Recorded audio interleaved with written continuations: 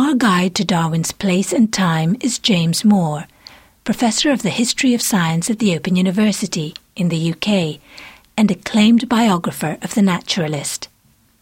Darwin is important because Darwin did, I think, change our entire understanding of the meaning of human life in history and nature.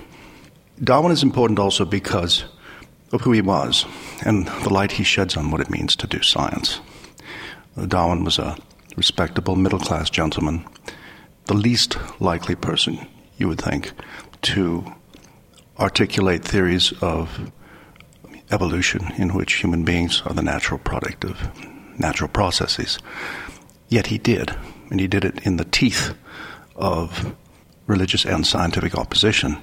How he did that is important because it helps shed light on how science operates even today. The scientific establishment of Darwin's day was 99% religious. Remember, Darwin worked in a society dominated by the Church of England. It was the established church. That means one had to subscribe or to assent to certain Christian doctrines, which were held to exclude any notion that human beings could have evolved naturally, or that even that living species could have evolved naturally. This was the reigning scientific stroke religious consensus.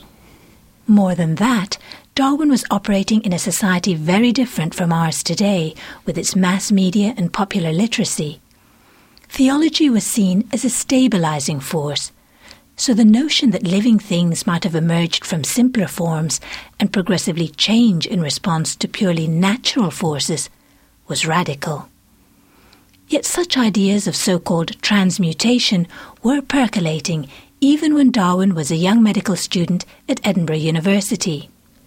The ideas of transmutation, as it was called, stemmed mainly from revolutionary France. To a certain extent, other ideas came from Germany. Darwin's own grandfather had articulated a kind of vision of evolution, which a few people understood in medical circles in Darwin's day. It wasn't part of mainstream science. There was no discipline called evolutionary natural history or anthropology. There simply was no such subject.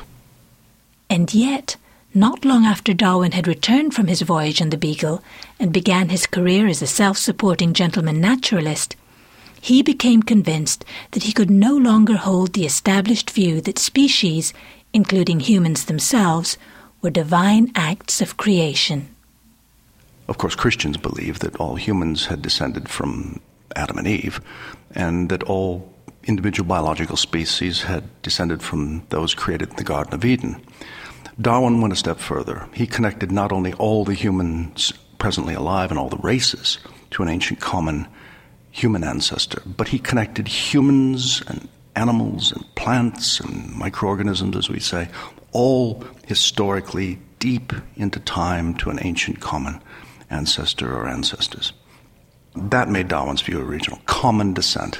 Common descent. More than that, it begged the question of how living things might actually change, how they might proliferate and diversify through time. Darwin likened it to a huge tree, and we're just one little twig out on the end of a branch of this tree of life. Darwin said it took place by various mechanisms. The most important one was natural selection, in which only those with an edge, some advantage, tend to survive and pass their advantage on to their offspring.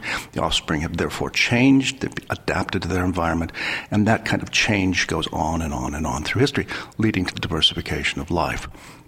Natural selection, Darwin called it. And that was the principal and most controversial mechanism in his famous book On the Origin of Species, published in 1859. Why was Darwin's proposed mechanism of natural selection so potentially inflammatory?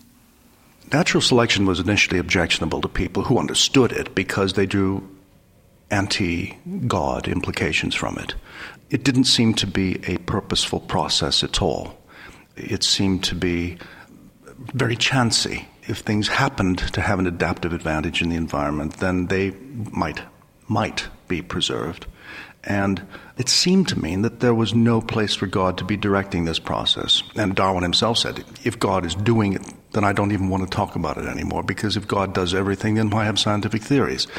But in Darwin's day, it was quite illegitimate to reason about the causes of organic phenomena without recognizing that there was a purposeful God, even a designing God, standing behind and administering or controlling the causes that produce those phenomena. In today's more secular world, where some argue that science and religion are separate ways of thinking, it may be a continuing puzzle that such debates were and are still argued with such fervour.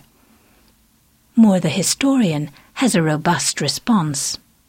People who argue that science and religion are separate ways of thinking, separate ways of believing, one the realm of faith, the other of reason, that they are separate magisteria, separate power centers of authority in society and the world, don't reckon with history. In history, what was considered to be science and what was considered to be religion was always in dispute. And in Charles Darwin's day, for example, there was just religion in science or science in religion. There was actually a sect founded called Christian Science in the 1860s. So we have to look at reality, historical reality, and not just play with words and concepts in our heads.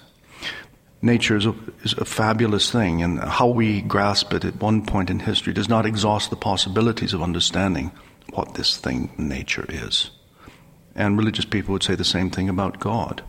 In Darwin's day, Christians had come to accept that Christian men of science tell us about God's world, and what they tell us enables us correctly to interpret the words of Holy Scripture.